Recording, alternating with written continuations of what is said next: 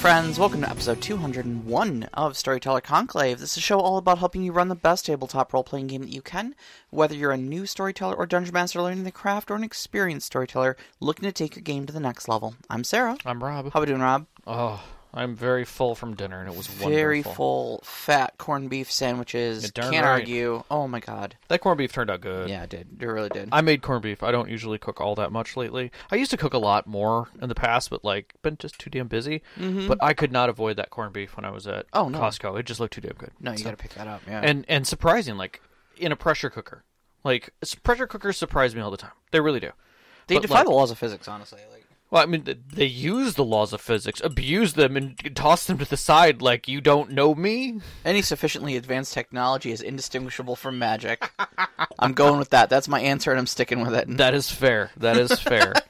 Yeah, so I'm going to just say that we have a system spotlight tonight that surprised me, that we were both waiting to do. Yeah. It's been on our list, but I'm going to say I am glad, like I said, we were talking about this earlier, I'm glad we are doing this now, after we've done a ton of other system spotlights, after we've been through all of our games, after we've praised all kinds of other systems, because it definitely it has given me a different perspective on this. Yeah, it's starting to kind of become like a Godwin's Law for us. We would go online and we would search for, various...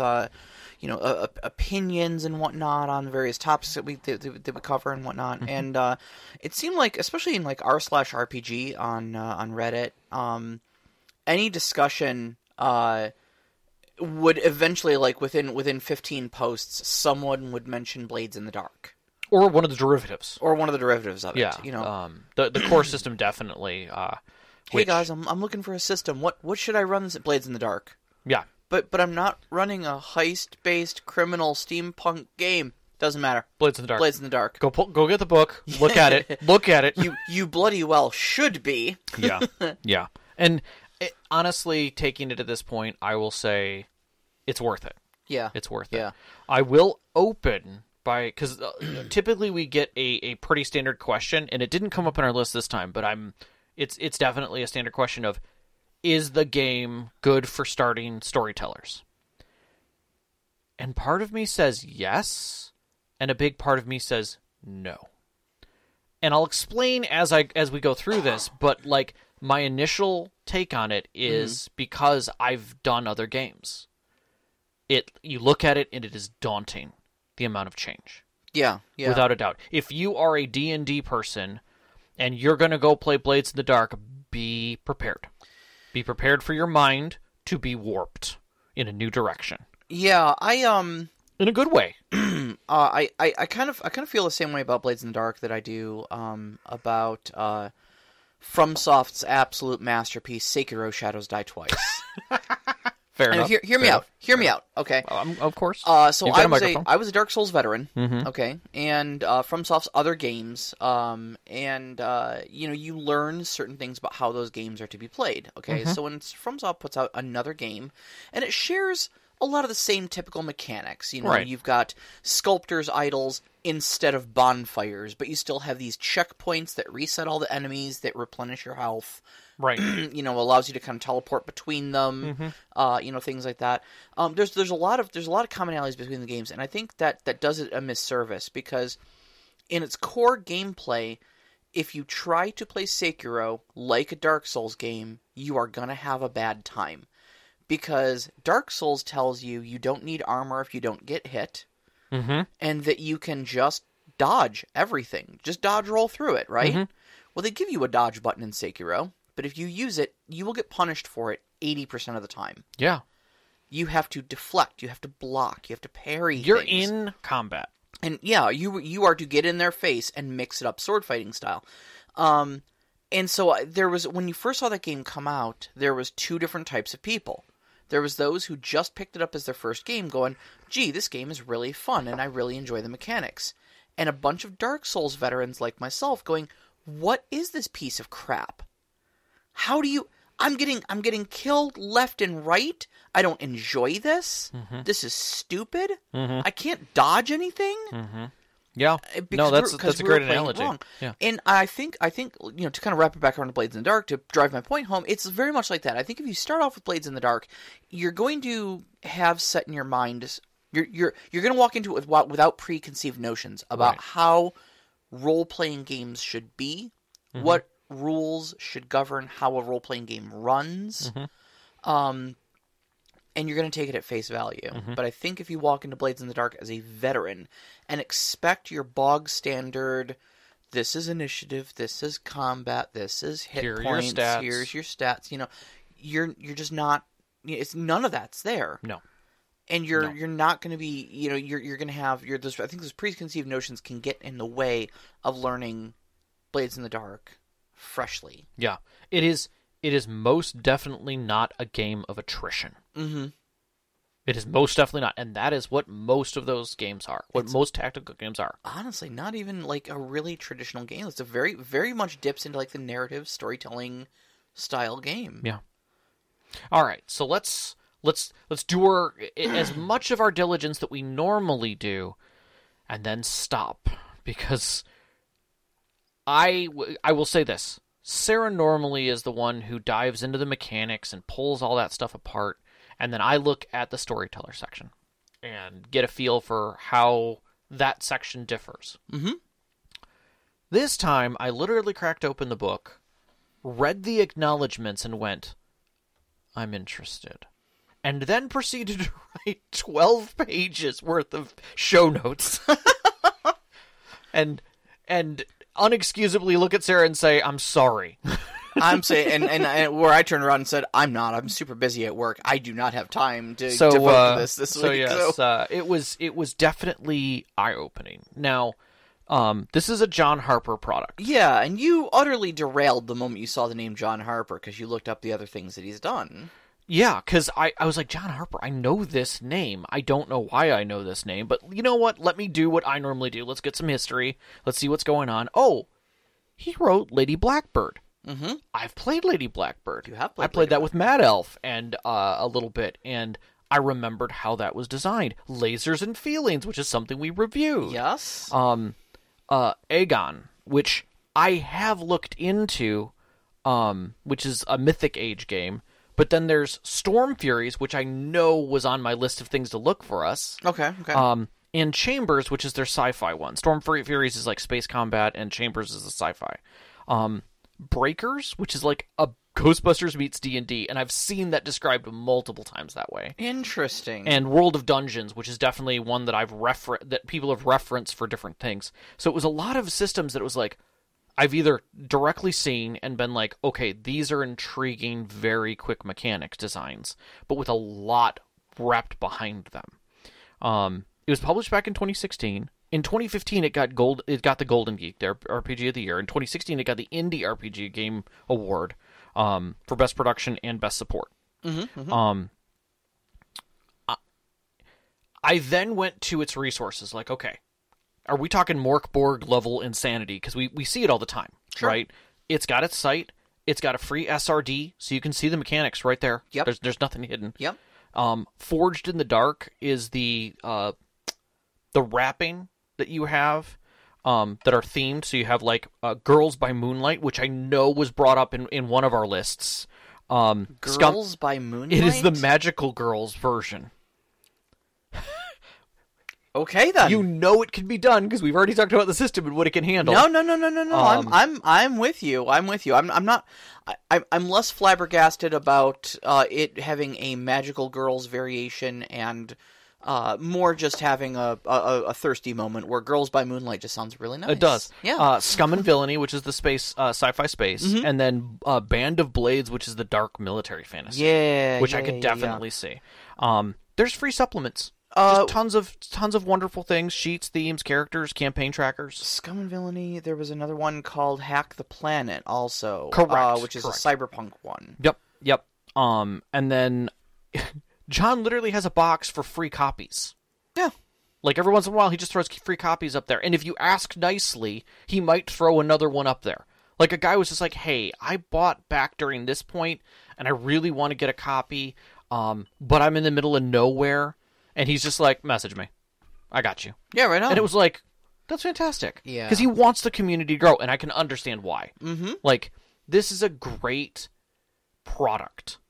And I use that with a capital P. Yeah. Like, everything about this feels amazing. This sits at the same level of, like, I looked at this the same way I kind of looked at what did we decide? X without numbers? Yeah. XWN. Yeah, X XWN. without numbers.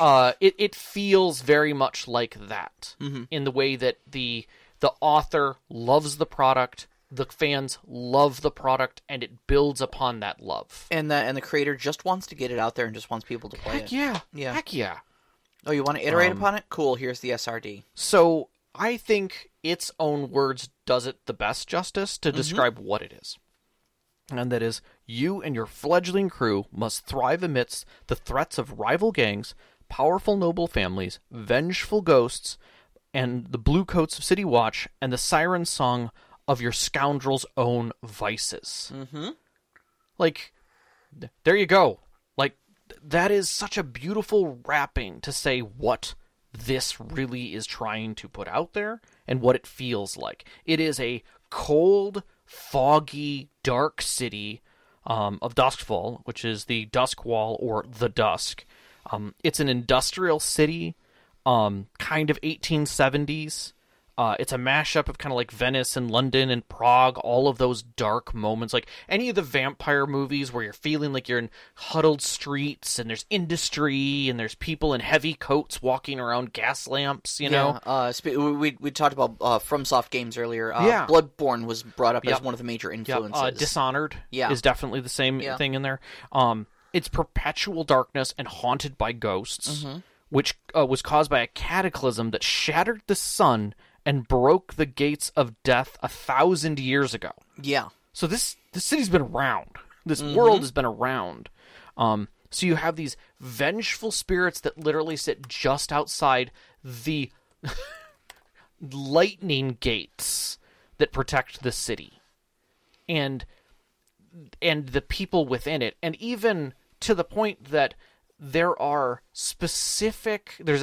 a specific mechanic, but it's a world mechanic in this, that when someone dies in a crematorium, a bell chimes loud enough that you can tell that it's chiming there, as well as that toll rings out for the dead at their death. Mm-hmm. So that there's no question, like if you shoot somebody on the street, even if you use a silencer, as soon as they die, everyone there knows. Yeah. Yeah. And then a raven is dispatched to circle their body tighter and tighter to help the guard, this shadow guard, show up to collect the body and make sure it gets incinerated properly so that the ghost doesn't haunt the city.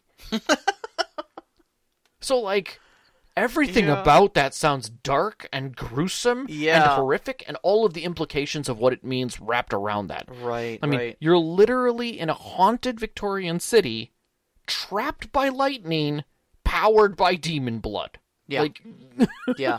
One of the things that I really liked is kind of at the end of describing what the core of the setting is, at the very beginning of the book, they make mention that basically, like, what the design philosophy behind all that was. Mm-hmm. And they said, basically, we made the outside world completely inhospitable, that you are, so to basically create a pressure cooker, you are supposed to be trapped in this city where everyone's a scoundrel, and you can't just, like, leave the city and go hang out in the wilderness for, a couple weeks until your heat dies down. You don't have that option. You'll just get eaten by demons. Yeah. Or whatever the hell else is out there. Yeah. It feels like the reverse of Judge Dredd. The judges are not the heroes. Right. They're what is keeping the heroes kind of in check on occasion. But only so much as they don't burn the city to the ground. Yeah. Let's not throw that H word around. We're protagonists. We're not heroes in this game. It doesn't describe them as heroes anywhere in the book. No, it's not. It's not a heroic game. It's very open about how you are a crime syndicate. Yeah. And it's described as Peaky Blinders with some weird magical stuff and ghosts. So I understand from my own research that you can essentially... I have not seen Peaky Blinders. Okay. But I feel like I am obliged to at this point. from what I understand, you can put on any episode of Peaky Blinders, literally pick one at random, roll a d10, put on that episode, and you can go, oh, okay, that's the crew, that was this type of role, this is the score, this is the, etc. You can go through all the game mechanics and just be like, oh, I see it all happening. Yeah. Any episode of Peaky Blinders. Yeah, if you've read the books, The Lies of Locke Lamora, you know this world very well. Okay. It very much feels like that. We talked about Dishonored and Bloodborne. Crimson Peak by Guillermo del Toro. Gangs of New York. Ronin or Heat and Thief. And games that were definite inspirations, and you can feel it through every page. Mouse Guard, Apocalypse World, Stars Without Numbers, Fate. Yeah. All of them are very prominent inspirations in this. Yeah, absolutely. And just reading that acknowledgement at the beginning of the book helped me immediately start seeing patterns and understanding how it all comes together, because I've experienced all those games. I know the mechanics that kind of make their hearts beat, and I see it so much in this. I see it so much. I'm glad that acknowledgement was there. It helped immensely. And I'm going to say this to our listeners, argue with me, but I will say this. It does heists better than anything we've reviewed. It does Shadowrun better than Shadowrun. It handles factions better than most social systems that I've seen. And it's almost GM-less. Almost. I can't say that it isn't, but it's almost. Now, you had an interesting take on it, which was that it was kind of the Switch Axe game system. Oh, yeah, so we started playing Monster Hunter World. I should preface this just by saying this, so this doesn't seem completely random. Anybody who's ever played Monster Hunter games will understand this reference, but for those who don't, the Switch Axe, somebody said that, like, you know, the tutorial, the beginner's tutorial for the Switch Axe is like a 14-page PDF document, you know, just to give you the understanding of what the skill ceiling for the Switch Axe is before I say this. But I said this feels like the Switch Axe of games, you know, where it's like super involved to learn. Like I've seen like people say you need to read the rules for this like probably 3 or 4 times and watch an actual play to really get the gist of how it's supposed to flow. I would say definitely if you had none of the precursor games that we discussed or ever played those, 100%. 100%. But once you do finally get this game kicking on all 8 cylinders, play it the way that it was intended to be played, and you know the rules fluid enough that you can just make the game happen, the amazing stuff you will be able to do with this game system, you know, is just insane. Just absolutely insane, and you will style on every other storyteller out there. Yeah. And I will say that your players will enjoy it at a different level than they've ever enjoyed anything. Because of of how it deploys itself. It is just so different. And we have to get into that, without a doubt. So, first off, this game, much like Powered by the Apocalypse games and a few others, uses playbooks to describe I'll use the term loosely, classes. Yeah. They're classes. They're tropes, really. They're models of a design. You've got, cutters who are good at fights and violence, hounds, which are good at tracking, leeches, who are good at alchemy and wrecking things, lurkers, who are good at sneaking and breaking into places, slide, who are good at situations and subterfuge, spiders, who are your masterminds of maneuvers, and whisperers, who are your magical people, who handle that kind of stuff and hit it. And that is your trope set of who you're going to be. And there's nothing that says your entire group can't just be bruisers. And there's nothing to say, even in the advancement section, that you can't change your playbook. That you can't just switch from one playbook to another because you realize you are not your character is not that playbook. Yeah, sure. Which is even better. You then step into a section regarding heritage about your characters, and the heritage feels almost generic because, and I love that. Like, it's just like, okay, you have your general heritage. You have your Dagger Isles, which are your rootless wanderer people. You have Iruvia? Probably Iruvia. Iruvia, which is your foreigners, your Old East, Eastern type of people.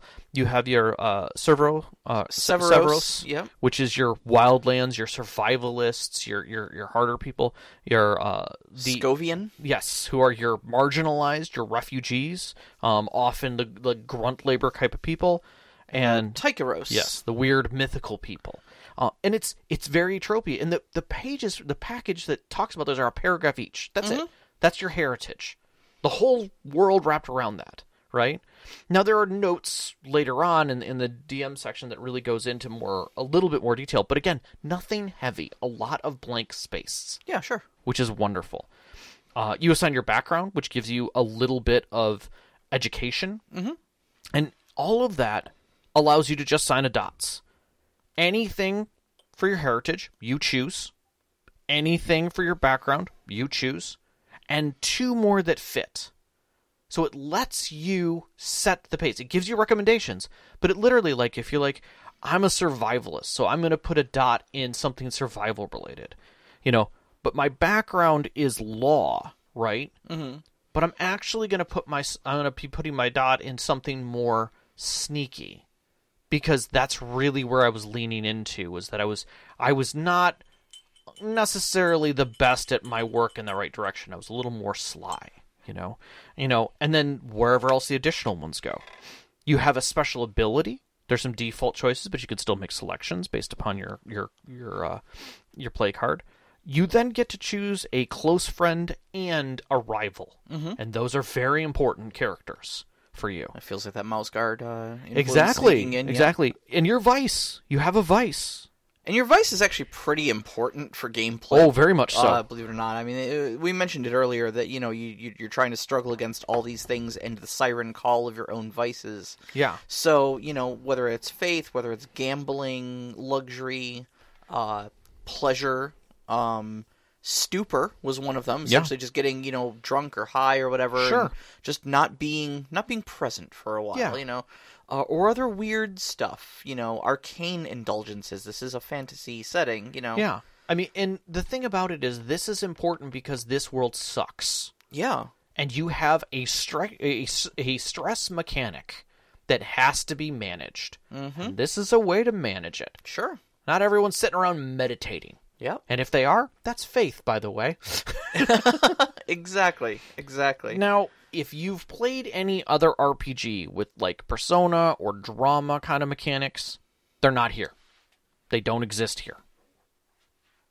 And the reason for that is because you're playing and discovering that person as you play. You are starting with a very vague sketch, and you're creating your character while you're doing it together, which is different by leagues, people creating pages of character before they come to the table. In this case, no. You're a washed up cop who's part of this crew, who has one friend and an enemy. And we'll figure the rest out as we go. Yep. Exactly. It's largely based on the Powered by the Apocalypse system. In a lot of ways, and one of the big philosophies that it carries with it from Powered by the Apocalypse is play to find out. Yeah. And you're going to be hearing that a lot, probably through this discussion here, play to find out, and that's, it's right here in character creation. No, we don't need to know much more than the roughest sketch of what set you on this trajectory. Yep. The important stuff is in front of you. Yep. Let's play to find out. Yep.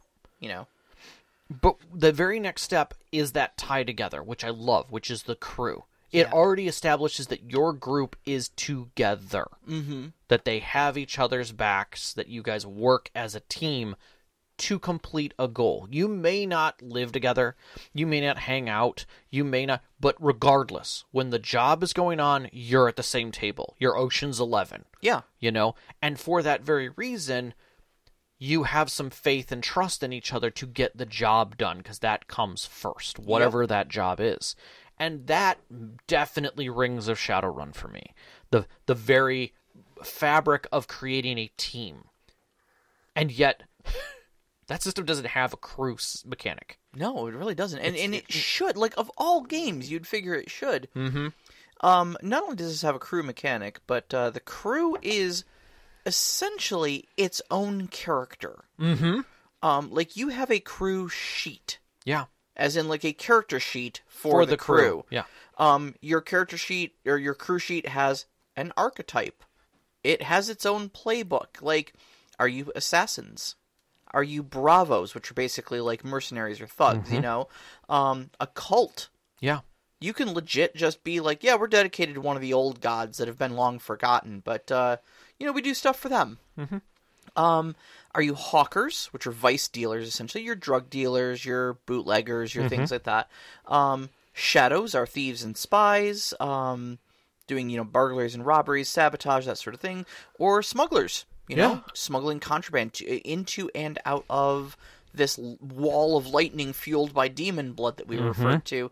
That's kind of an important thing, because nothing's supposed to breach that wall. No. But sometimes things need to. Yeah, most definitely. And in that, because it is its own character, it's like your ship or like your Stace, but it's more than that. It grows, it advances, it gives you things. Yep. It requires things. So it's one of those investments that everybody's involved in already. Yep. The players are already dedicated to it.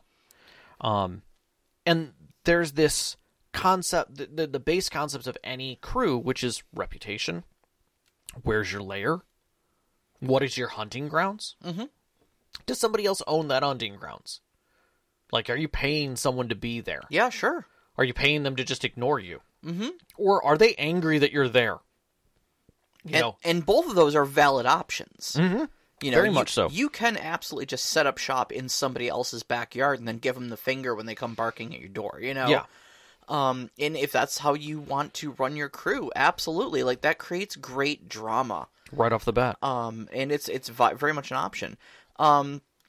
During your crew setup, there's a number of different things you need to determine. Not only, you know, where your lair and your hunting grounds and stuff that is. Your crew will have its own special ability, again, just like your characters do. What you're good at, yeah. But then you start kind of making your initial contacts because of where your crew sits in proximity to everybody else. There's no empty space in the city, and it's very explicit about that. Yeah. Okay? If your crew exists, they exist in relation to somebody else's territory, whether it's your own or someone else's. There's no okay? vacuum, yeah. There is, if you were going to take more territory, it's somebody else's territory. There's nothing that's just up for grabs. Yep. And so part of your setting up your crew initially is to essentially get your initial contacts, and that is to have one, essentially an opponent and an ally. And you'll have some what they call coin. Coin is just kind of your general, like, generic unit of money, so that you're not keeping track of, like, single gold pieces. Yeah. It's your wealth. It's a resource counter. Yeah, it's like, what, let's say about a week's wages is one coin. Yeah. And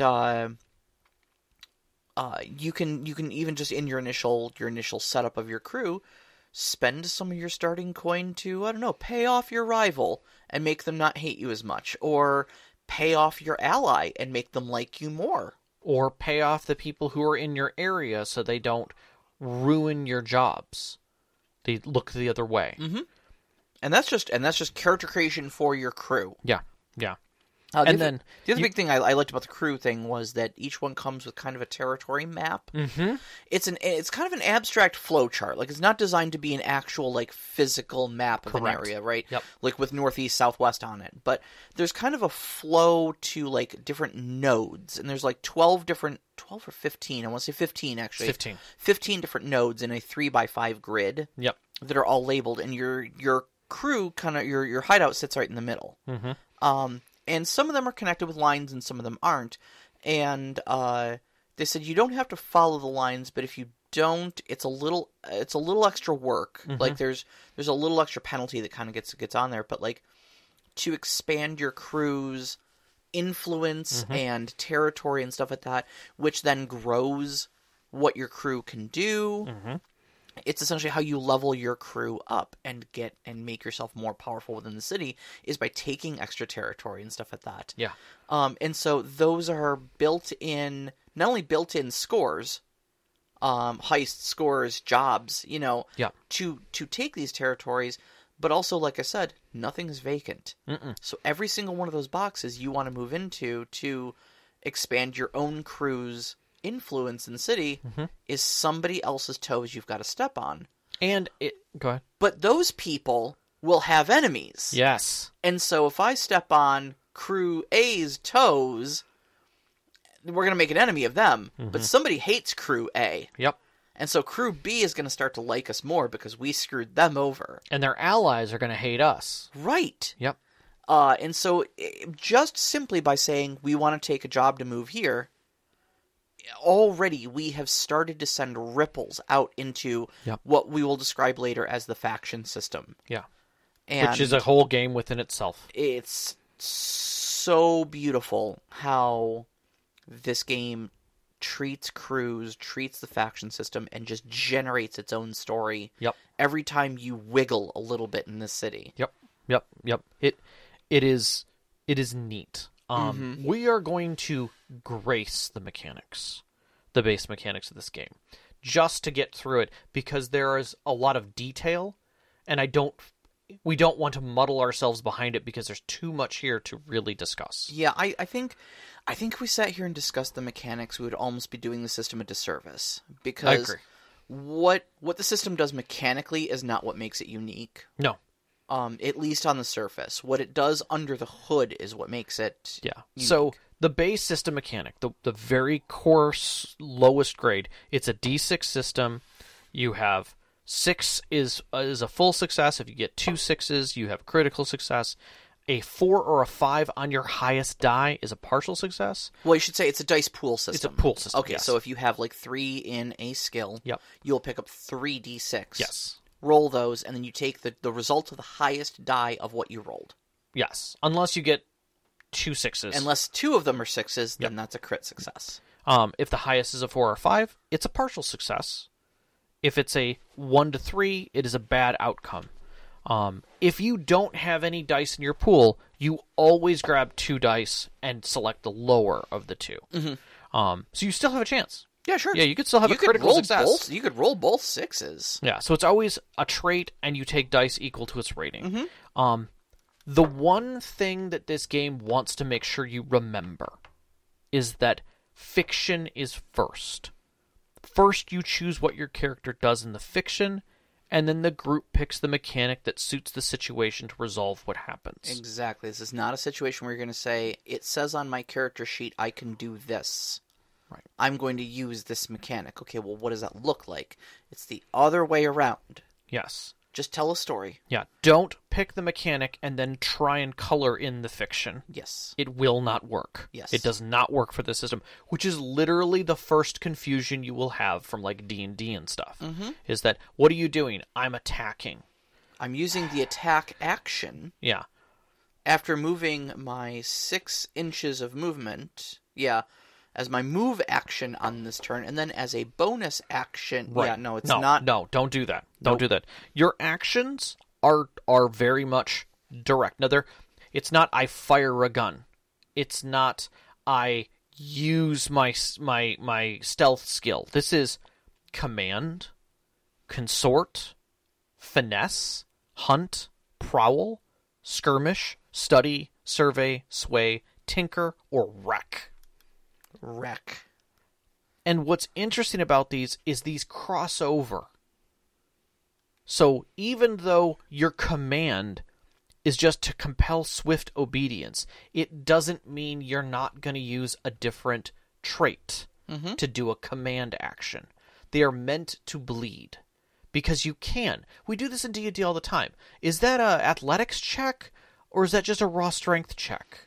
Right. Well, let's go look at the rules. No, stop right there. You've done something wrong. You just tore a log in half in front of him. I'll let you use strength plus intimidate instead of charisma plus intimidate. Right. You know? Exactly.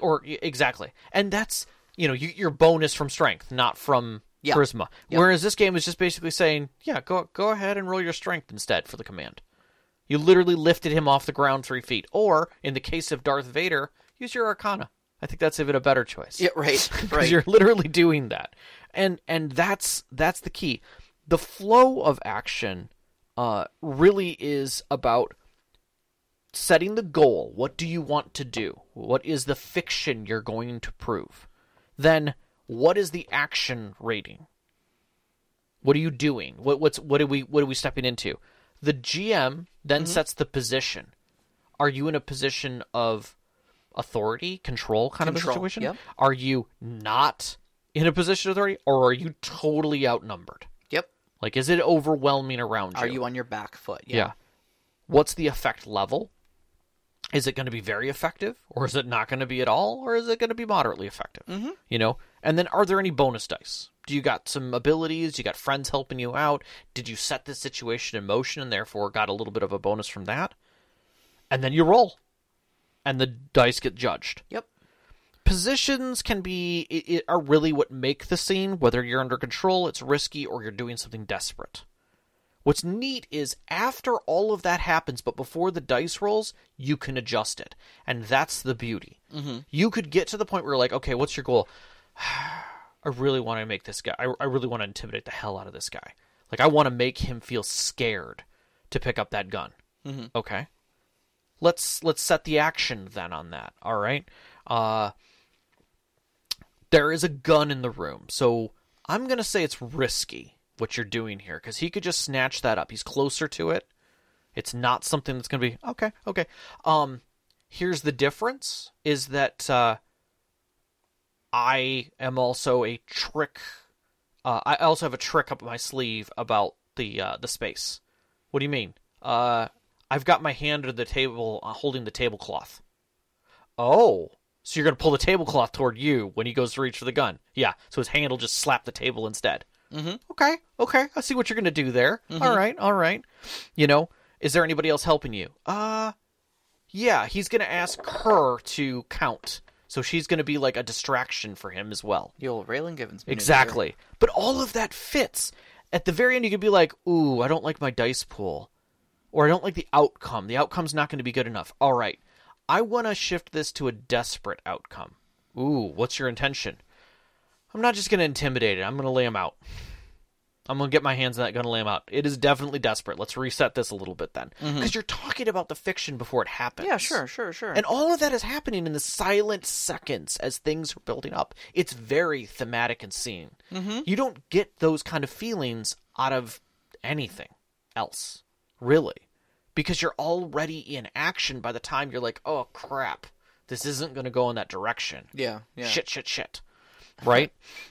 And that's the thing is that that's where it kind of ties back to a little bit of Mouse Guard, that failing forward, but at the same time gives you the option to make it cinematic and to bury yourself into it. Yep. And I love that. I love that about it. The best part that sits within that thing is that you can make a devil's bargain. Mm-hmm. You can still make something happen, but it's going to cost. Like, you can buy a success, basically. Yep. And you're going to suffer for it. But at the same time, something's going to happen. What you wanted to have as an outcome is going to happen. But there may be some collateral that goes along with that. Or you might get hurt in the process. Oh, or somebody else might get hurt Exactly. in the process. Yep. Like, there's a lot that can go into that. And all of that is just the base mechanics. And there's so many details in that. There's so many mechanical details that they throw in that feel natural as you read through them. But I can't even get into it because it'd take us another 25 minutes. It would, really. The one thing that I will add on to the end of that is that when an event occurs to you, you can resist. And resistance is dependent on a trait like insight, prowess, or resolve based on whether you're doing deception or physical or mental strain. It is always a 6 that you're then pulling back from.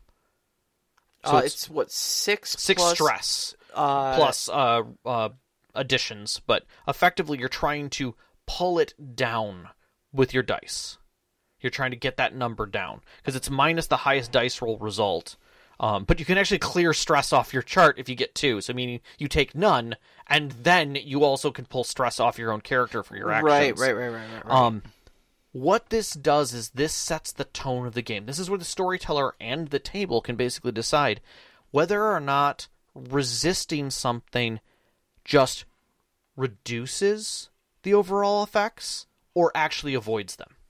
And that right there, in black and white, tells you how you can set the tone of your game.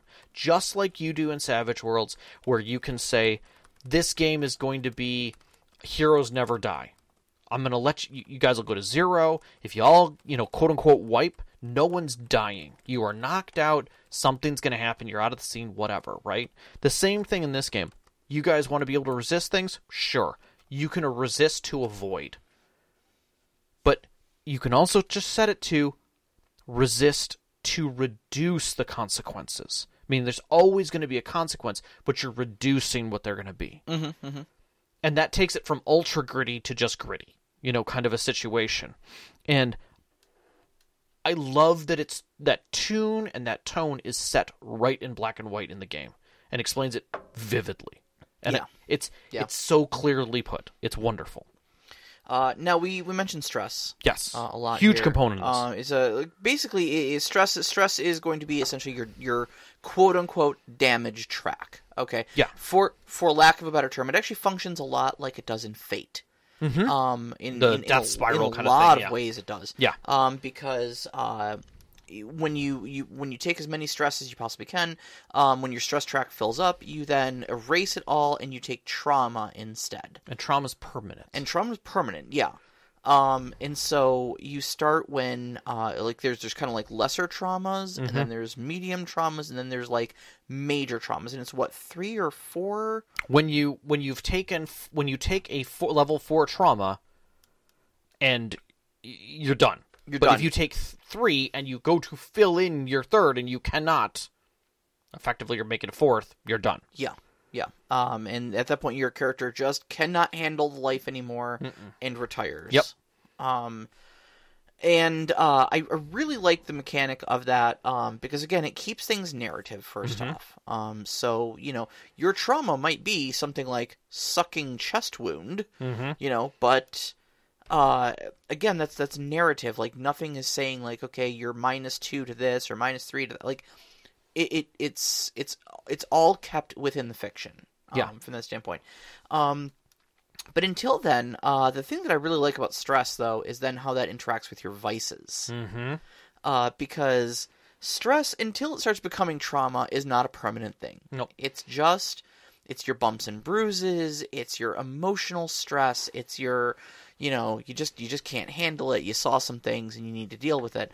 And so you dive into your vices to get rid of this. So what you're going to do basically is you're going to, during your downtime, make a roll based on your vice, and it's going to reduce your stress by a number given the success of that roll. Mm-hmm. The thing is that it is possible to overindulge in your vices. If you subtract more stress than you have, i.e. you would put yourself into negative stress, you overindulge. Yeah. And can have a lot of negative side effects up to and including like your character literally goes on a bender and just disappears for a length of time, and it's like roll up a new character and play them for a game. And then you can come back with your original character after they wash up out of the bar or out of the brothel or, come back from whatever it was going, oh, shoot, is it Wednesday yet? Like, yeah. I blinked and it was Tuesday. I'm sorry, guys, you know. Yep, exactly. And it's that the game explicitly talks to you about, that those kinds of mechanics I wish were core parts of D&D. Could you imagine if there was a narrative catch that after 4 times of going to 0 hit points, you've just taken too much trauma? Yeah. Your body or your mind or your soul just can't handle it. And it's time to go, right? Yeah. Like, that would radically change how you played D&D and how quickly you were willing to go to 0. I mean, it would change... The thing you got to keep in mind too, I mean, yeah, it would radically change how you play D&D, but at that point, like, it would kind of cease to be D&D. Like, D&D is about, heroic power fantasy, and this is not a game about heroic power fantasy. It isn't. But the games that feel like they're tense within D&D are not. Yeah, but this would add tension. Mm-hmm. But again, why play D&D yeah. at that point? I wanted to go on about the world. And how there are 60 pages of world stuff stuffed at the end of this book in such a beautiful way. It goes through, 40 factions? 48 different factions. 4 per page. 4 per page. I think half of those are gangs, and half of those are, like, legitimate, like, governmental institutions and stuff like that. Yeah. And they're detailed. They have everything you need, but lots of blank space. And I love every one of them. Yeah. They're all well thought out. Great. They're there for your use. Enjoy them. Just fleshed out enough to give them an identity and a trajectory. Mm-hmm. And not enough to tell you who's who, what they're up to, why. What's the direction? That's up to you. Play to find out. That's right. Play to find out. Yep. But everything is there that you need. And there's absolutely nothing to say that you couldn't be a crew working within one of those factions, kind of becoming independent. Yeah, sure. You're a splinter group. Yeah. Yeah. Without a question. We used to be Red Sashes, but, we Yep. didn't like the management, so... Yep, exactly. Now we're Blue Sashes. Yeah. Yeah, and that is definitely given there for people who need to step into the creativity of, like, I don't know what I'm supposed to be doing here. Great, let's take one of the existing factions then. We're just going to rub off all of the stuff that's here, except for the fact that here's your contact, here's your rival, here's everything about you guys. This is what you do. I think the other thing was, component-wise, that I want to bring out is that one of the keys that this game did exceptionally well within the world building was set up that mechanic that you're not going to go on a murder spree. You can't just go around killing every gang member and just being a group of assassins who do that because of the Death Wardens. That mechanic of how they come looking for the dead and how the dead are told make it very challenging. Because although they're not going to get in the way because there's so much going on already, but if you're basically making a giant kill count, they will notice. Yeah. They will come to you because they don't want a giant kill count. They don't want a giant kill count because they don't want a giant group of ghosts that are all angry at being murdered. Yeah, who can't go into the beyond, which is not even addressed, really. The gates of the land of the dead have been shattered 1,000 years ago. The last thing these dudes want is more ghosts running around. Yeah, exactly. And strangely enough, that is where I'm going to stop talking about world building. Mm-hmm. I wrote terrifyingly little because there is so much in gameplay that feels so amazing about this. The way that they step through everything, the score, effectively the job, right, has some of the finest mechanics that I've ever experienced when it comes to planning. Being able to remove completely all of the frustrations that come from sitting at a table playing any other role-playing game and waiting an hour and a half while your players argue about what's the best way to handle this. This is what electrified me about this game. When I realized what this game was doing with how its gameplay flow worked, and the entire thing is set to utterly circumvent the hour and a half planning session. And this is coming off of my game last weekend. Mm-hmm. Where the group decided they were going to pull a job to smuggle someone across the city when they were being hunted by a rival faction. Yep. And we had an hour-long planning session that I, as the storyteller, needed to step into the middle of and go, you guys had an effective plan 15 minutes ago. You're bickering about details that I don't need. I don't know if you noticed it. Mm-hmm. I stayed very quiet. Deliberately hard quiet. I said my piece and I stepped back. Yep. And I was just like, I'm just going to let... And the moment that there were questions hitting the table about how things are going, I just was like... Just waited. Because someone else I knew that what my explanation was not enough and someone else was going to have to do it. Yeah. And that is the key problem, is that not everyone at the table is hearing the same thing or seeing the same thing. Well, yeah, everybody's bringing their own experiences to the table during a planning scene, and you've got all of it is essentially done blind because you don't know what the storyteller is or is not going to account for. You don't know what curveballs they might have up their sleeve, etc.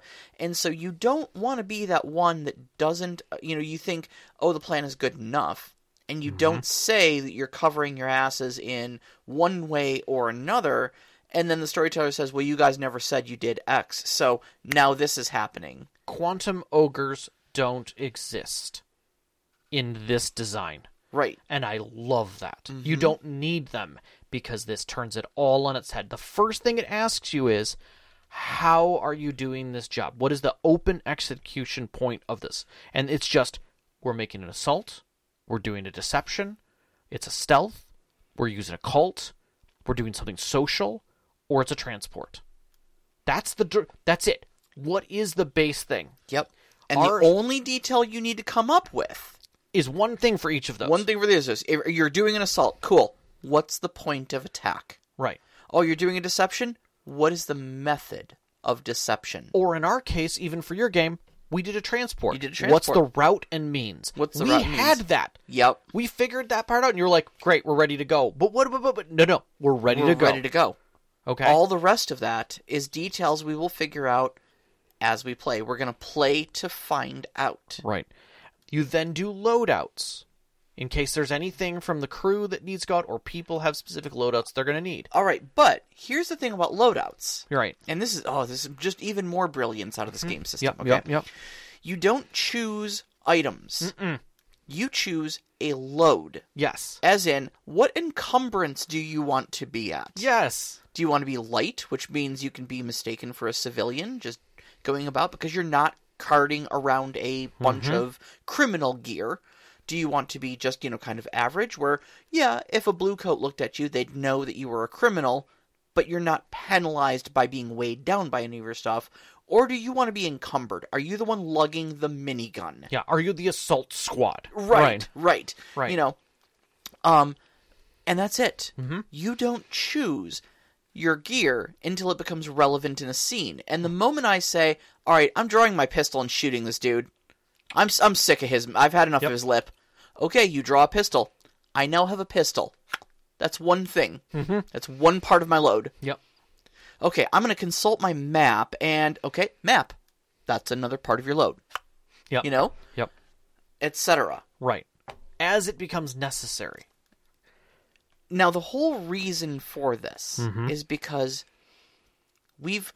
And we'll talk a little bit more about this when we talk about flashbacks, which I think we're coming up on very quickly. Very quickly here. Okay. Actually, let's talk about flashbacks first, and then let's finish I will this. put the bow on the whole thing. I'm gonna step through these a little bit. Yep. The engagement. I'm just very role, excited. I know. apologize. It's okay. The engagement role is our next step within the phase, and the engagement role just establishes the let me say it establishes the position of where you sit. So it's when you step into the situation, what is your position? Are you in a good position? Are you in a bad, risky position? Are you in a shitty position? What went wrong potentially when you made your first move and the action started? And all of that includes advantages and disadvantages from both being bold or vulnerable or having friendly or enemy contacts, other elements. All of that adds into the pool that you roll to make this occur. Then you're stepping into that score, how it's going to actually go. And this is where flashbacks can come in.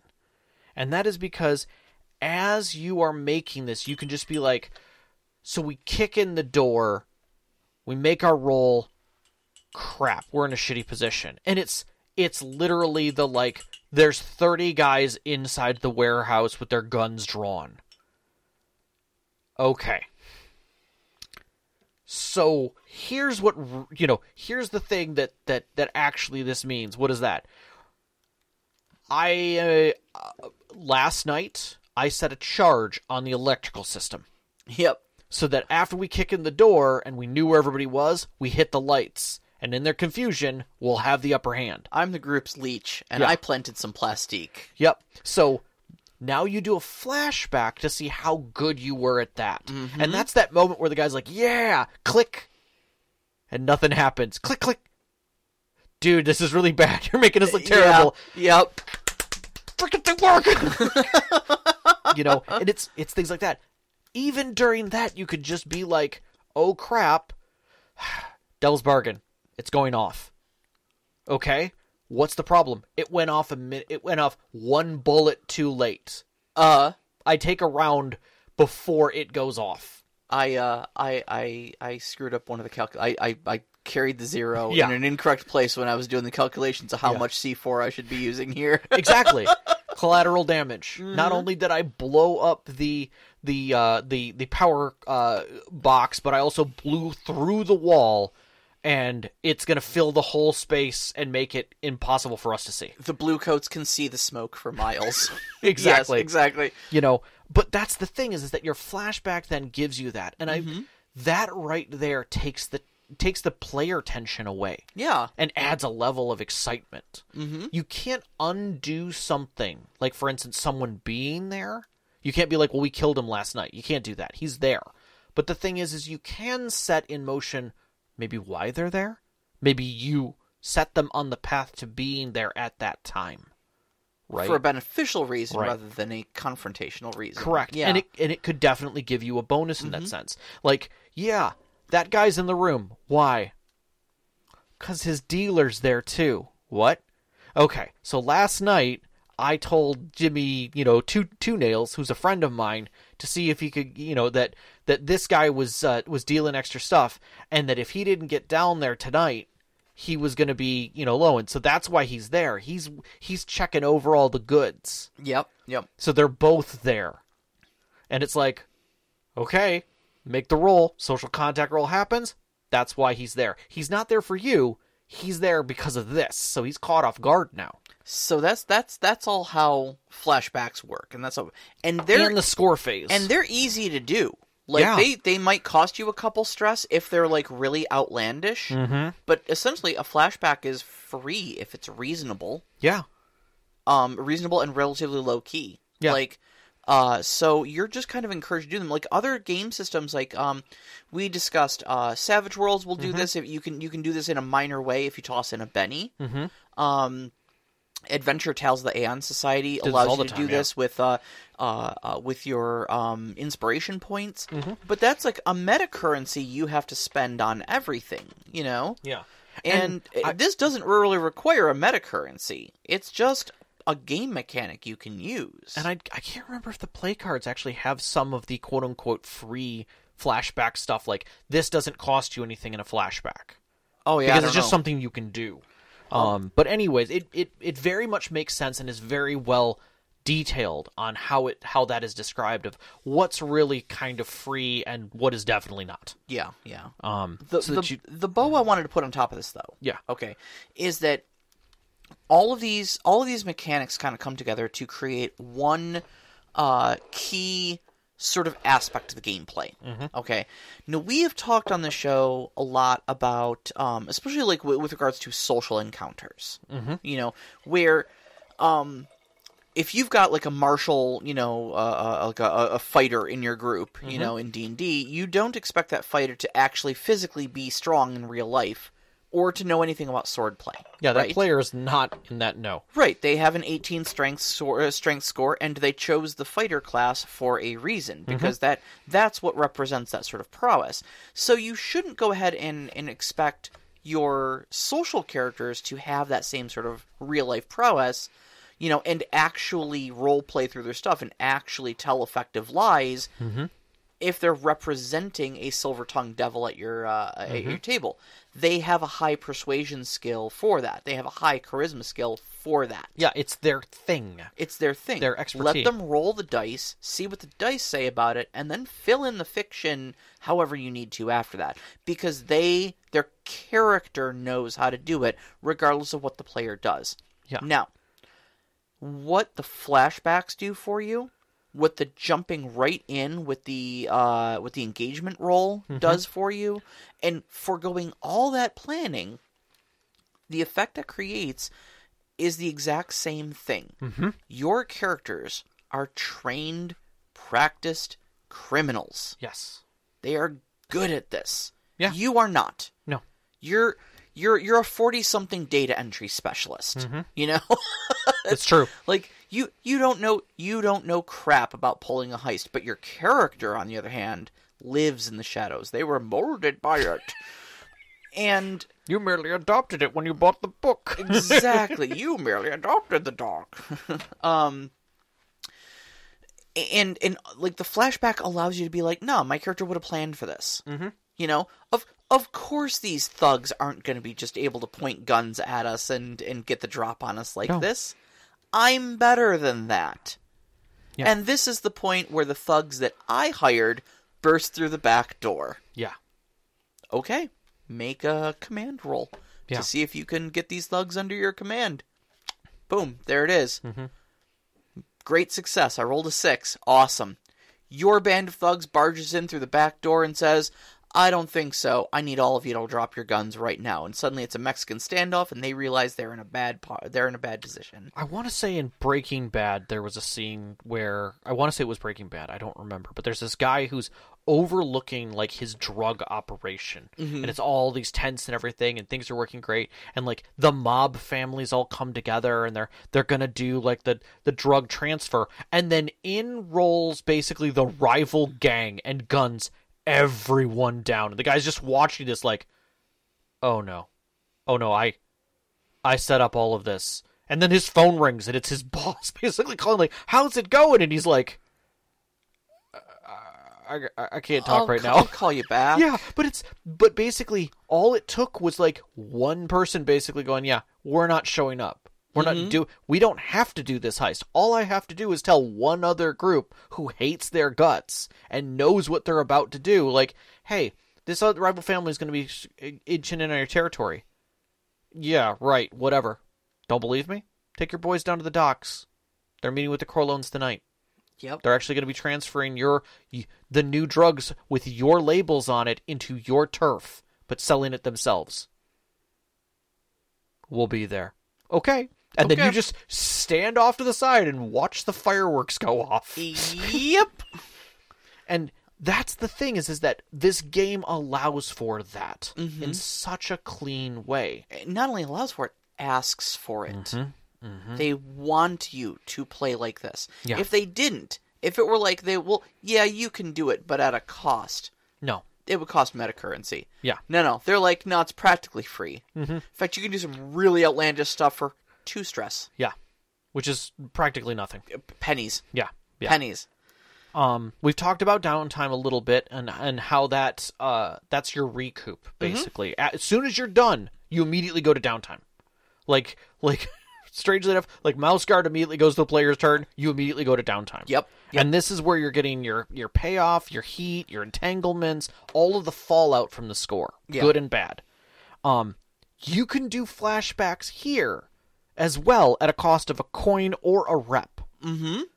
To be able to handle things from the fallout. Whether the job was successful but with a lot of heat or other problems that were tied to it, you can do things to mitigate that as well. So flashbacks don't just end.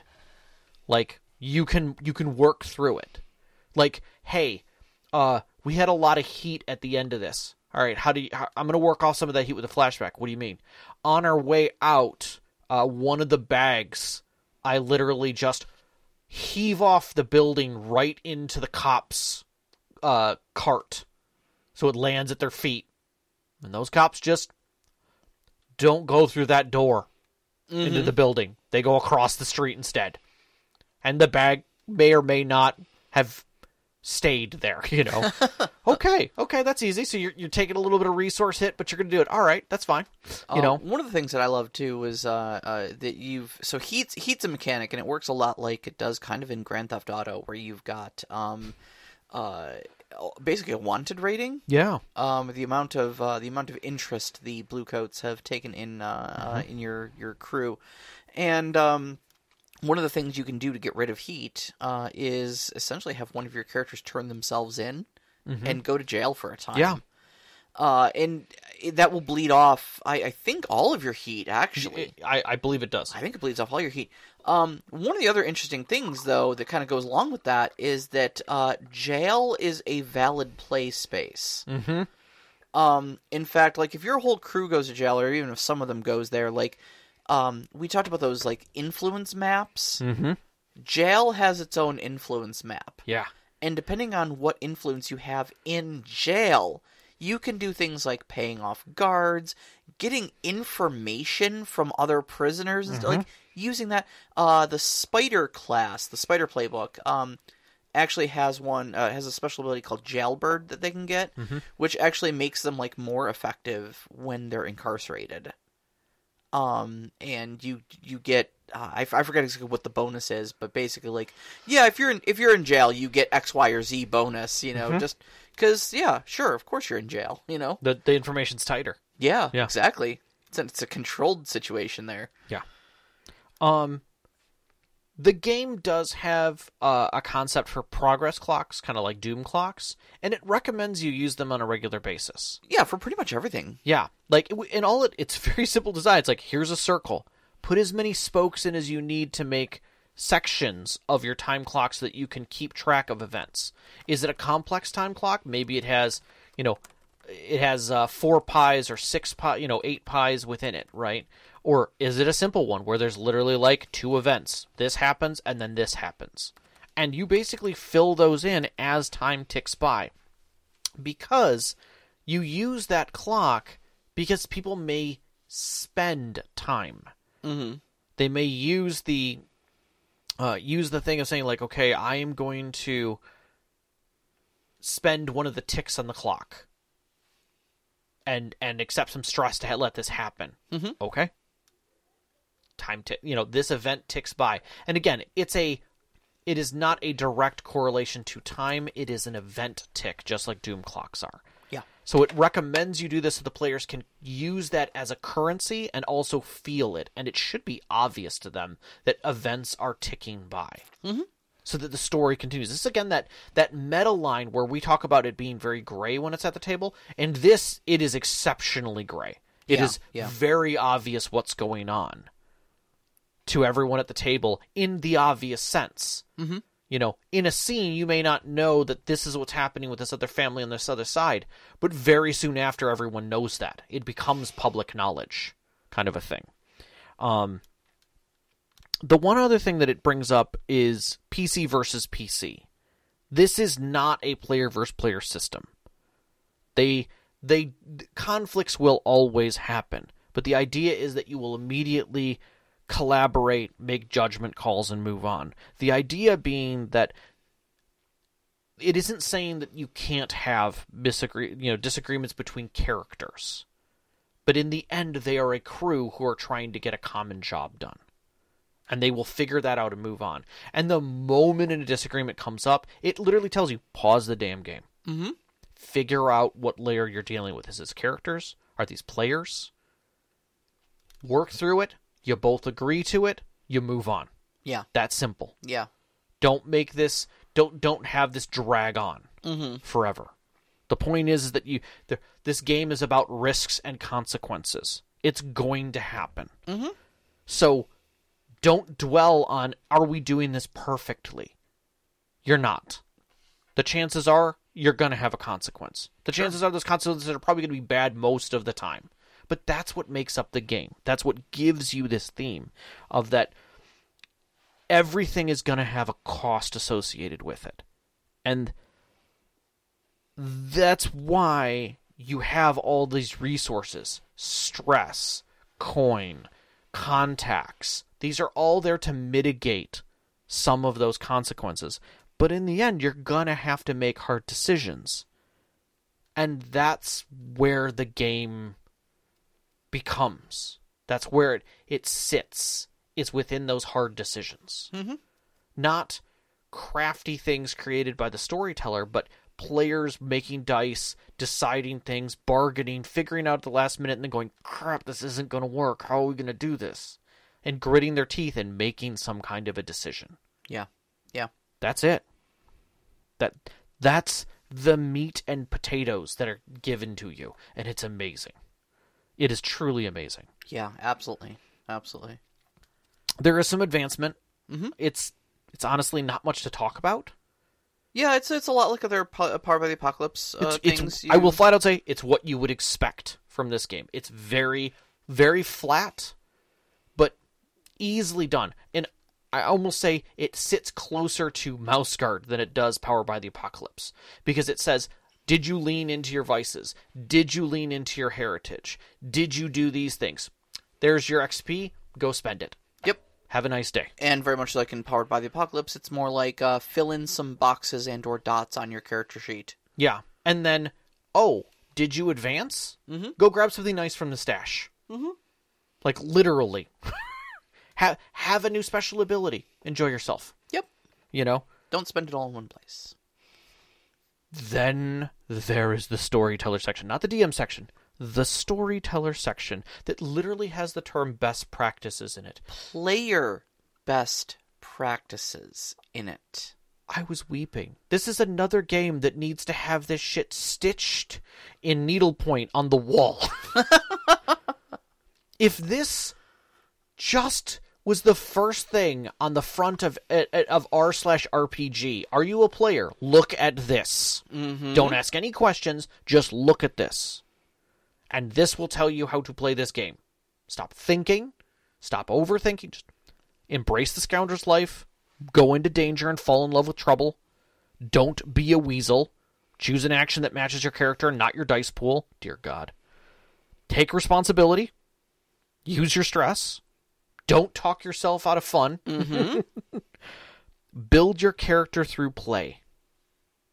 Act now, plan later. Flashbacks are a thing. Yeah. That's it. That's it. At dawn, we plan. That's right. Then there is the DM side of this.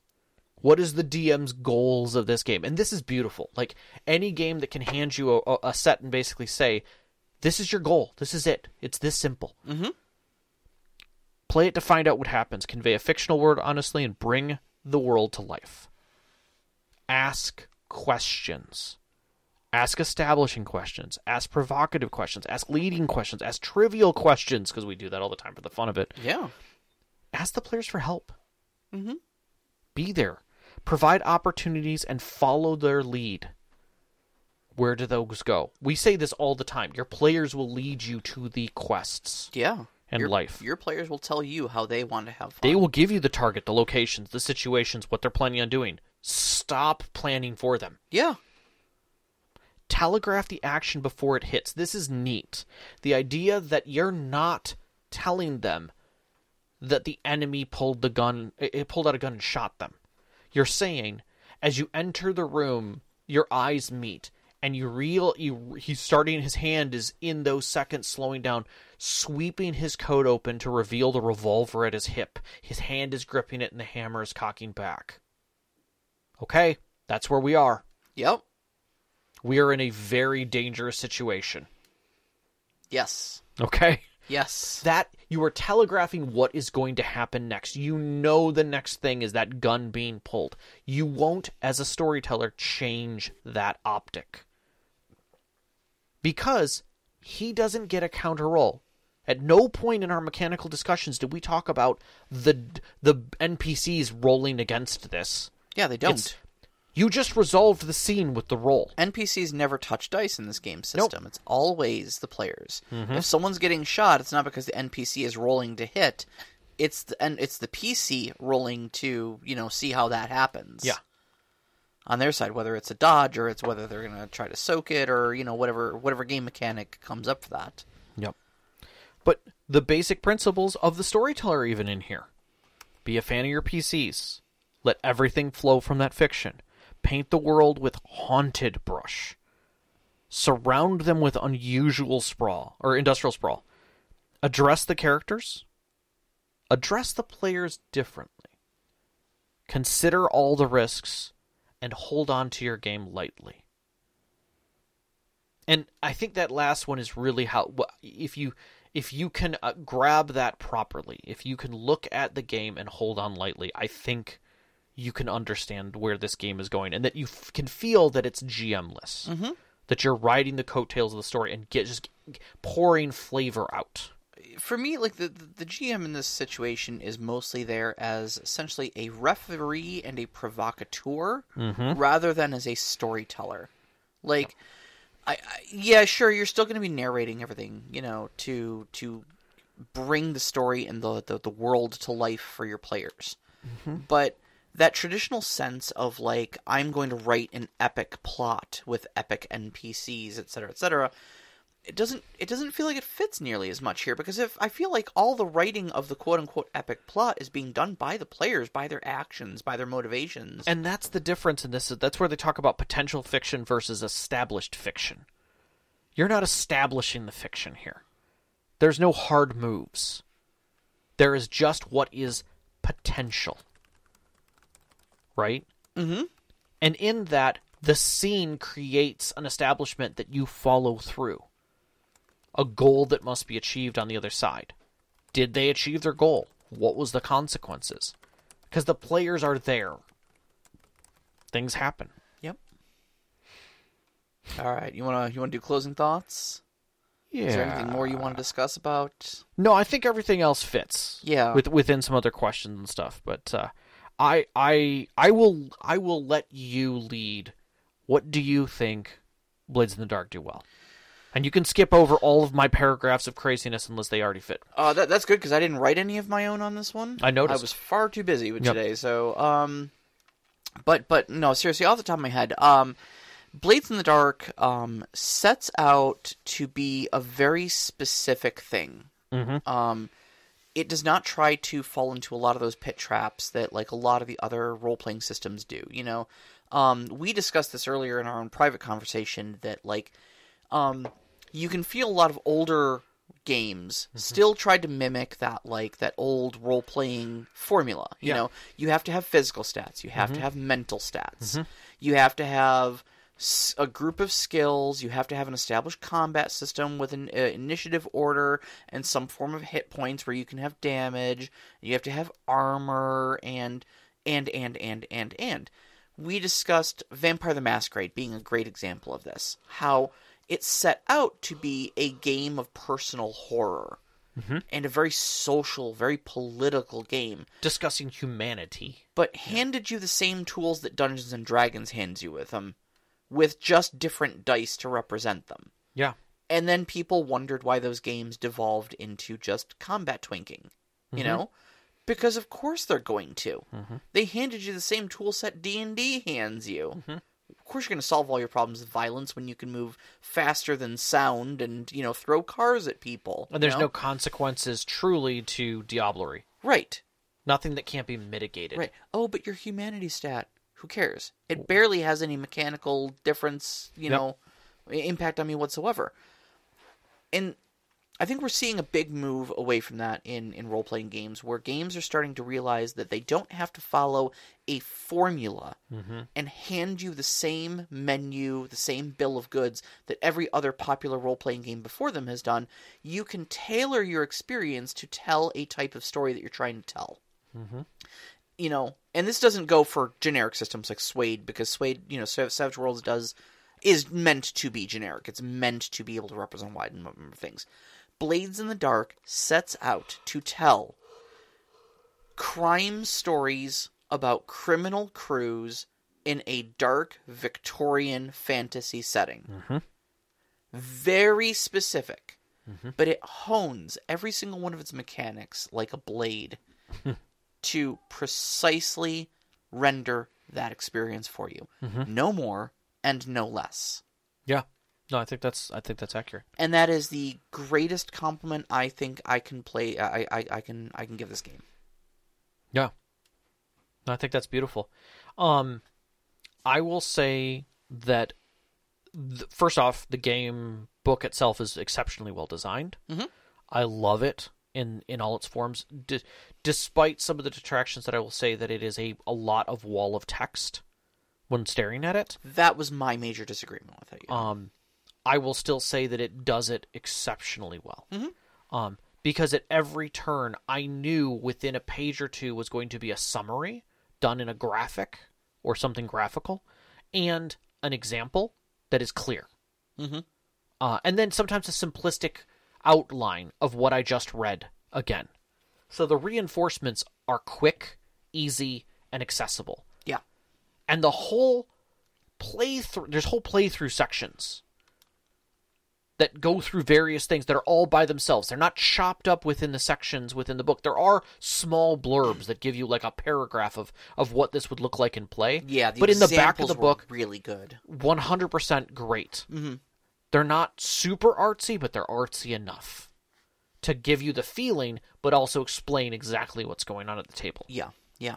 It is incredible how close the inspirations had connections, and those inspirational connections and the acknowledgments helped me understand the points that were trying to be made and the pulls that were coming from these other systems. There are so many things I want to steal. I just want to thief everything. I want to steal the devil's bargains. I want to steal the factions. I want to steal the flashbacks, the stress system. I want to throw it in other places and just go crazy. I love it all. You don't just steal it if you're playing the system. I'm with you, and I get that. I'm just saying. Yeah, it's true. I'm it's not true. saying. I'm not saying. I'm just saying. I think the other thing that this game has a issue with is scope creep. And what I mean by that is that you can very quickly fall back into epic campaign mind. Yeah, I agree. When you're not at the table with your players, you can lose yourself in the campaign design and forget what game you're playing. Yeah. Because there's so many components. You're practically playing a game by yourself. We've seen this in other systems. XWN has that within its own faction. There's a whole faction system, or world system or whatever. Where, sure. Where it's its own game. Mm-hmm. You don't even need a player. You can just run it. Mm-hmm. This faction system feels that way, and I could see storytellers getting lost in creating it or doing something different than what the book has. Did you ever watch Daredevil on Netflix? I watched a little bit of it. So the story, especially the very first ones, the whole saga between Daredevil and Kingpin, and even I think the later seasons when Punisher comes in and stuff like that, you realize as epic as that struggle and that whole season was and stuff that took place on 4 city blocks, right? Yeah. Yeah. And to me, that was okay, you know what? Keep in mind, we're doing Daredevil, not Avengers. Right. There is a lot of story you can tell in 4 city blocks. 100% agree. Yep. Yep. No, I agree. I completely agree.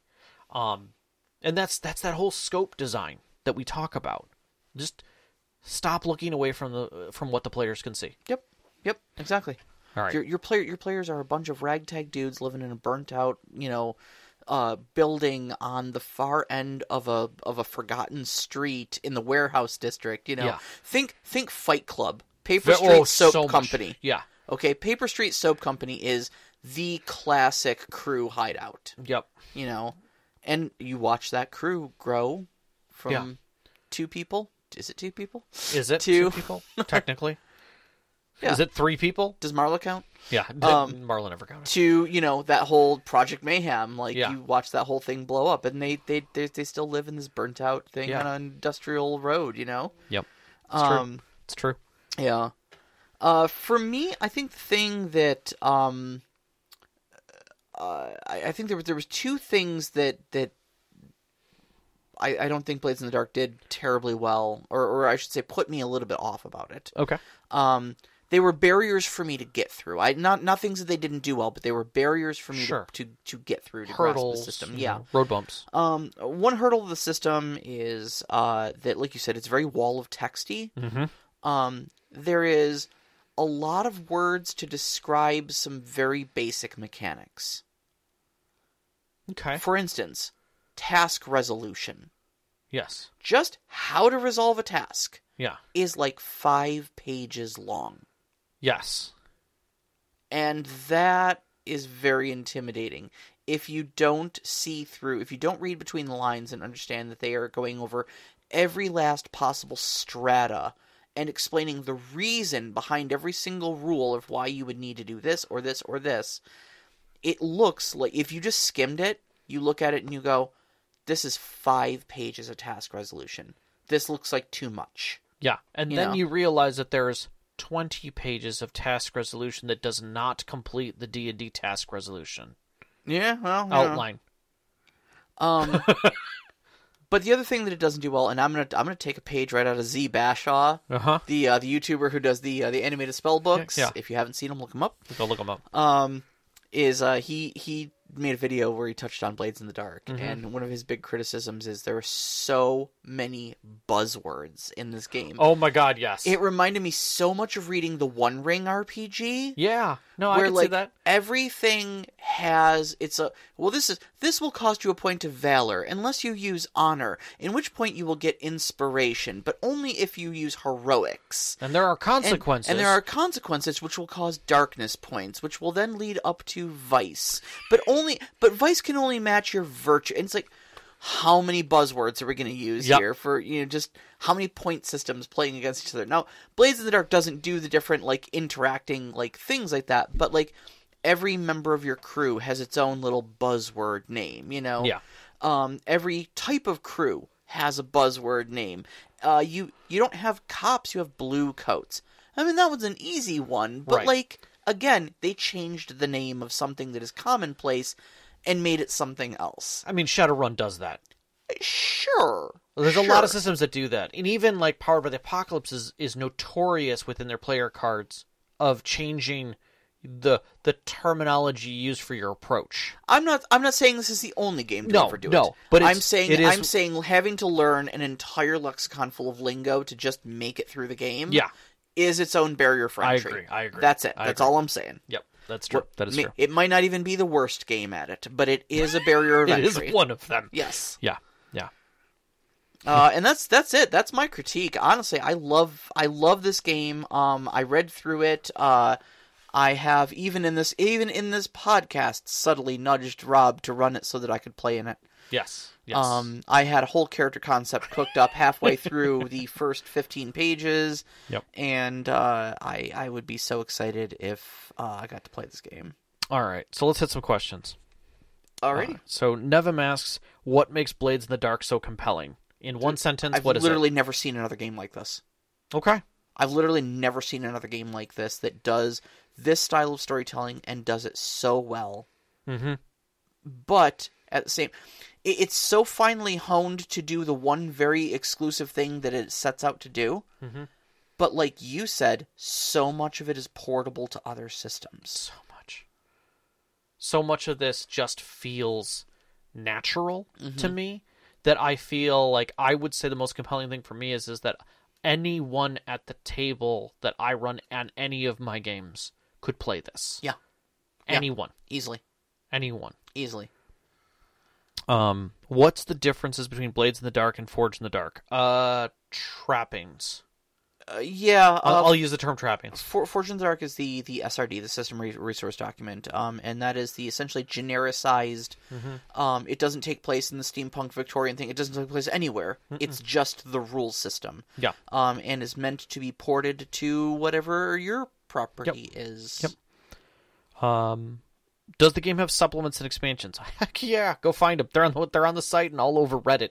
Yep. Enjoy yourself. Yep. Go to DriveThruRPG. People love this. People love hacking it, and the creator loves people hacking it. So, by all means, there's lots out there. What is missing and what can be improved? I can't talk about what could be improved, other than to say that, and I say this about most people who create games like this. Is books need to be accessible. Yeah. I think there's some improvement that could be done there. I can't even go into details as to what I would directly change, but I would say there's some accessibility. There's a little bit of accessibility there that could be improved, and that is like a 2%. Like, hey, this is something that could be done. What's missing? I don't know. I really don't. I think I'd have to play it for a while to really get a feel for what I feel is missing, because there's literally nothing glaring at me that says it's missing. Having not played a game of it, having only read Yeah. the rule book, it's very difficult for me to say that any aspect of this is lacking. Mm-hmm. It looks like a complete picture to me, but who knows? Yeah. All right, what else we got? So Benjico asks, how easy would it be to incorporate the flashback mechanic into other systems? Extraordinarily easy. Mm-hmm. The problem is cost. Is that in this game, stress is one of your resources.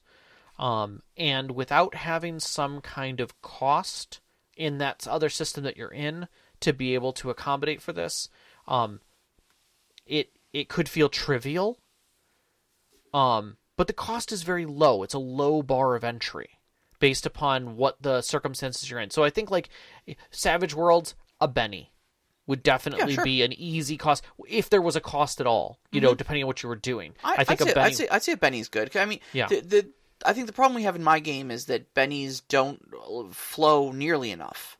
I don't think you guys have enough opportunities to use your Bennies. I think this would be great. And so, yeah, giving you more instances to use Bennies would give me more incentive to give out more Bennies and keep the economy flowing. Yeah. But I think if putting it into something like D&D might just help the narrative flow faster, which I think is great. Like, don't even make a cost bar on it. Just make a decision on whether or not they're rolling with advantage or disadvantage. That's it. Yeah. If it's something simple, just make them roll. If it's something that's that's not that's now risky for them to do, or something that would have had have a questionable outcome, make them roll with disadvantage. Done. Sure. That's it. There you're done. There's your cost. I think the bigger question would be not would it be easy enough to incorporate, because it's super easy to incorporate. Yeah. All All you're literally doing is saying, what if I had already handled this problem? Right. Okay, make a roll. That you can do that in any game system. But I think the question is narratively, how would it impact the feel of the game? Flashbacks fit in this game because they represent the idea that your characters are already planning scores. You're in the area. You're making the plans. Now you're just executing them. Yeah, like, of course you planned this. Right. We want to stop you from having to actually physically plan it as players. Right. We want to assume your characters have already done that, so flashbacks allow us to just say, yeah, of course you had a contingency for this. Of course you thought ahead to this event. Of course there would be a locked door and you would pickpocket the key for it. Why wouldn't you? You're a trained criminal. I don't know that you have that luxury in other games, though. You know? But again, entirely depends on what type of story you're running here. The conceit that's going to come with that is that you are a professional in your field and you would have accounted for this contingency. That's the thing. So if you are doing like a survival, gritty-based Dungeons & Dragons, hex crawl, OSR-style game, I don't think flashbacks fit with that, because they take out a large part of what I think OSR is all about, and that is doing the planning and, the game hating you and wanting you to suffer. Yeah, or executing unprepared. Yeah, exactly. And you suffering if you do go in on, execute unprepared. But if you are playing a lighter, more heroic game where success is assumed and you're just there to tell a fun narrative with your friends, and like my home game, you're playing with the heroes never die special rule because living heroes tell more interesting stories. Yeah. I'm not there to kill my players. I'm not there to make it a hard experience.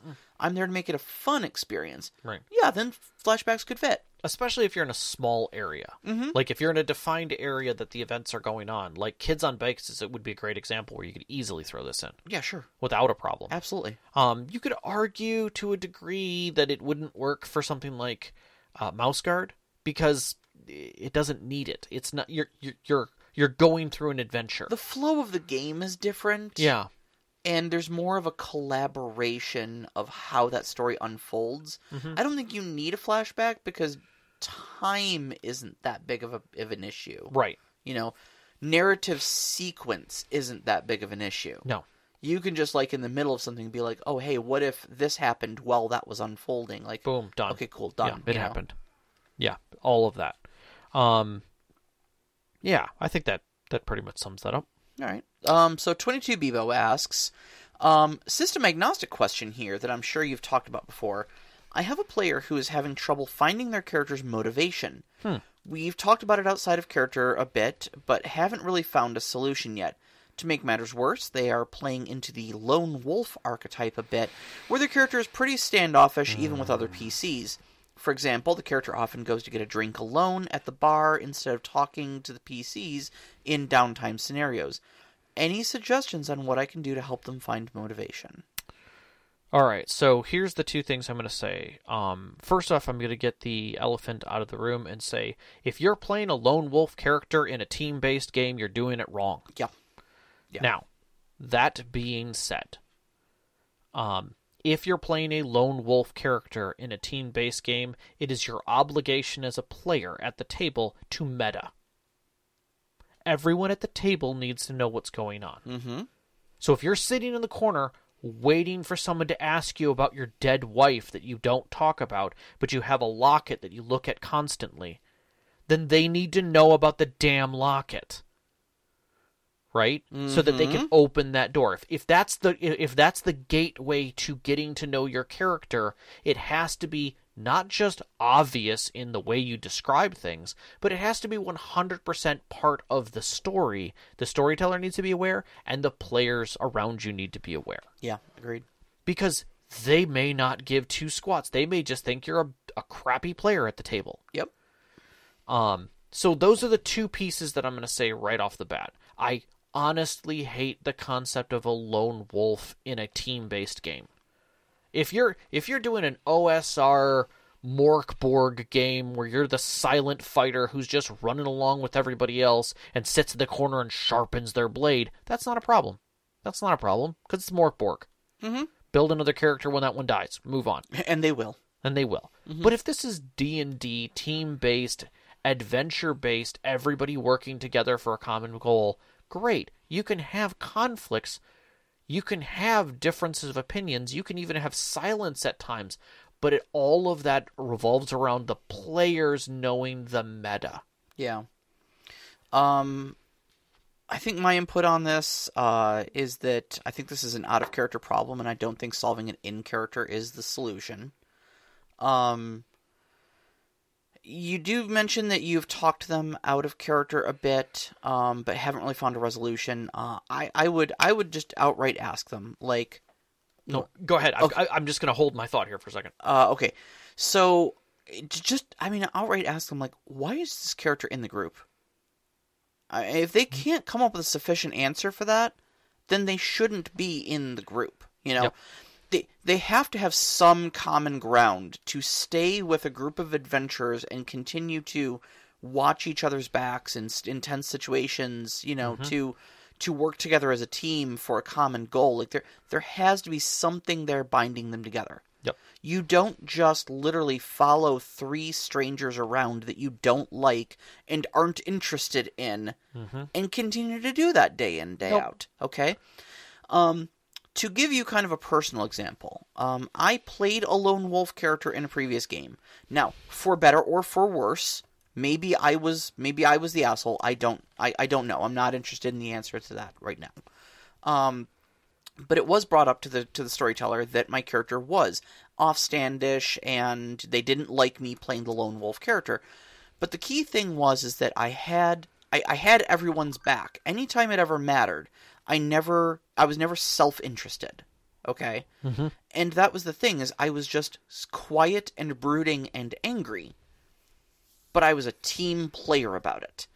And when we did finally, but the storyteller confronted me out of character and said, "Hey, what's going on with your character? Because everybody else thinks they're a jerk." I said, "Well, I've got this dark backstory, and no one's asked me about it." And he went, "And no one's going to, because they all are afraid of your character." Right. So I went out of my way to do a scene that revealed why my character was offstandish and angry and, you know, all that jazz. And then suddenly people were like, "Oh, wow, we never realized you fought your way out of the slave mines. Are those all whip scars on your back?" And I went, "Yes. Yes, they are. And now you understand why every single one of the bad guys has to die.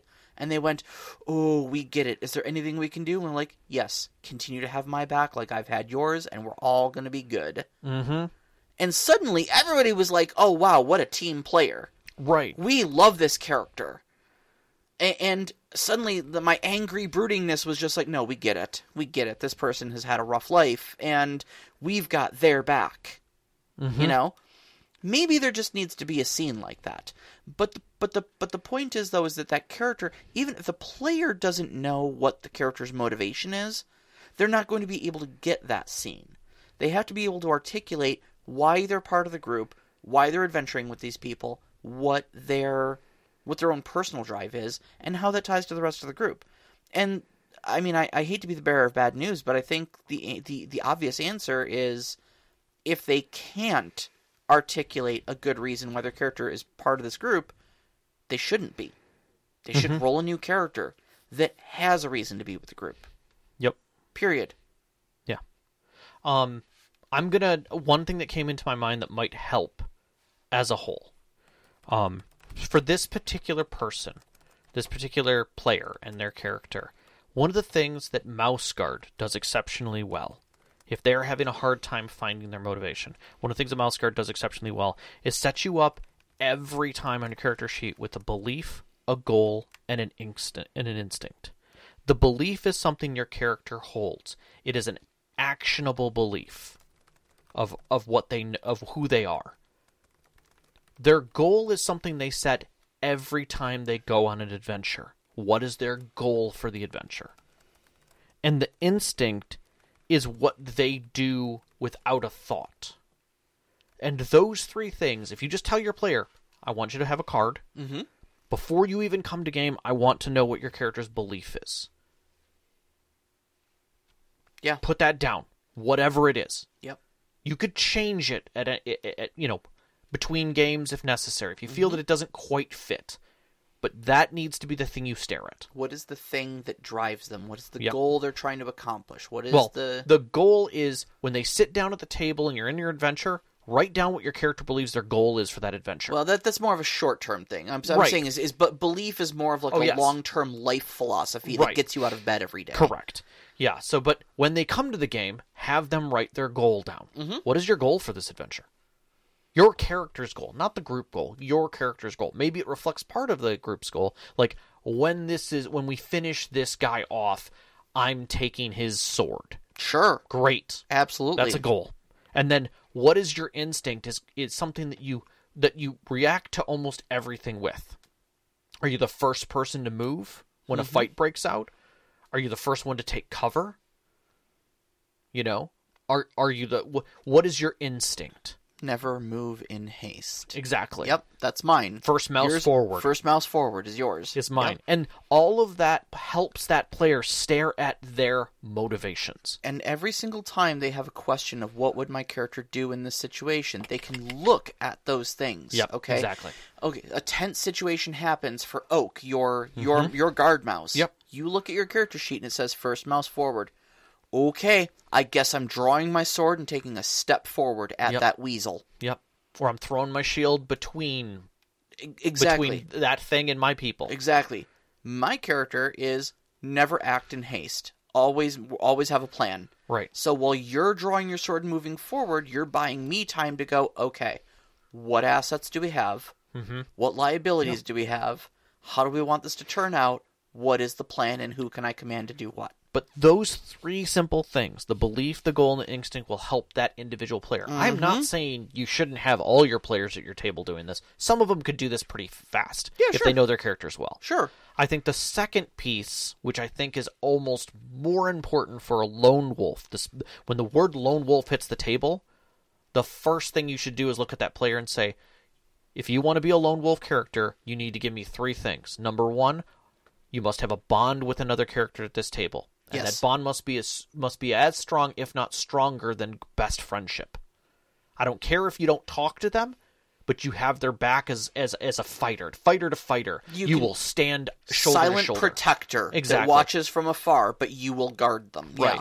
You will have somebody at the table that you know a secret about. The truth that you will never, ever give up. And the last one is there's somebody at the table that you need to fix. Something that maybe they don't even know about. Maybe you wronged them in a previous life and they were unaware. Maybe it's $5 you owe him, but he just won't pay. He just won't take it. Those 3 things right there will bond them to the table, and every game session you can lean into those with that player. Sure. Boom, done. Now your lone wolf can be a lone wolf, but they are 100% engaged with that group. Mm-hmm. Done. Yeah. So that's my gift to you is 2 different systems, because that bond system comes from Dungeon World. Yep. And the belief, goal, and instinct comes from Mouse Guard. Beautiful. These are kit bashing to make things work. Absolutely. There's nothing wrong with doing that. I highly recommend it. There's your answer, 22 Bebo. All right. Well, all right. So next week's topic, we're going to be talking a little bit about progression systems in games, horizontal progression versus vertical progression, and what that kind of does to power curves within games, what that does to advancement systems and whatnot. And how does it make it easier? Does it make it harder? Is it obvious? Yeah. Like, this game has a very low curve to it. How does that really affect it? And what does that even mean, Yeah, because a lot of times you're not thinking about advancement when you look at a system. And other times, much like D&D, the advancement system is so blatantly in front of the character that that's all they can think about. Here is the fighter. Here is how it advances. Like, before you get into the fighter, they show you the chart of advancement. They're trying to tell you how they want that game to go. Yep. But we'll get into all of that. All right. You can find us on Twitter at @ST_Conclave, on Instagram at @ST_Conclave. Listen to us live every Wednesday night at 7 p.m. Eastern Time on mixlr.com/storyteller-conclave. And join us up on our Discord. Shoot us some questions, and join the other storytellers up there that love to discuss different games, different systems, and different storytelling conundrums. You can find that link on our Twitter as well as our website, storytellerconclave.com. We'd like to thank our Patreon members who support us every single month and continue to do so. It helps us out every time, especially our name members: Knox in the Box, Sam, Subjet, the Arcane Asylum, Sparkle Motion, Veteran, Sean, and Hulavu. We truly appreciate all your support. Our pre-show music is by Arcane Anthems. You can find that at painterhead.com/arcaneanthems. Our intro music was Beyond the Warriors by Geefrog. You can find that at geefrog.bandcamp.com or on Google Music. And our outro music, which you're hearing right now, is Only Our Footprints in the Sand by Midair Machine. You can find them at freemusicarchive.org. And a big shout out, as always, to our families, Vicky and Sean. Thank you so much for loving and supporting us, and being patient with us when we go long on nights like tonight. Indeed. All of our friends who sat at our tables, who gave you these great stories to share with you over the years, and you, every single one of our listeners. We love you guys so much. Love you. Good night. Good night.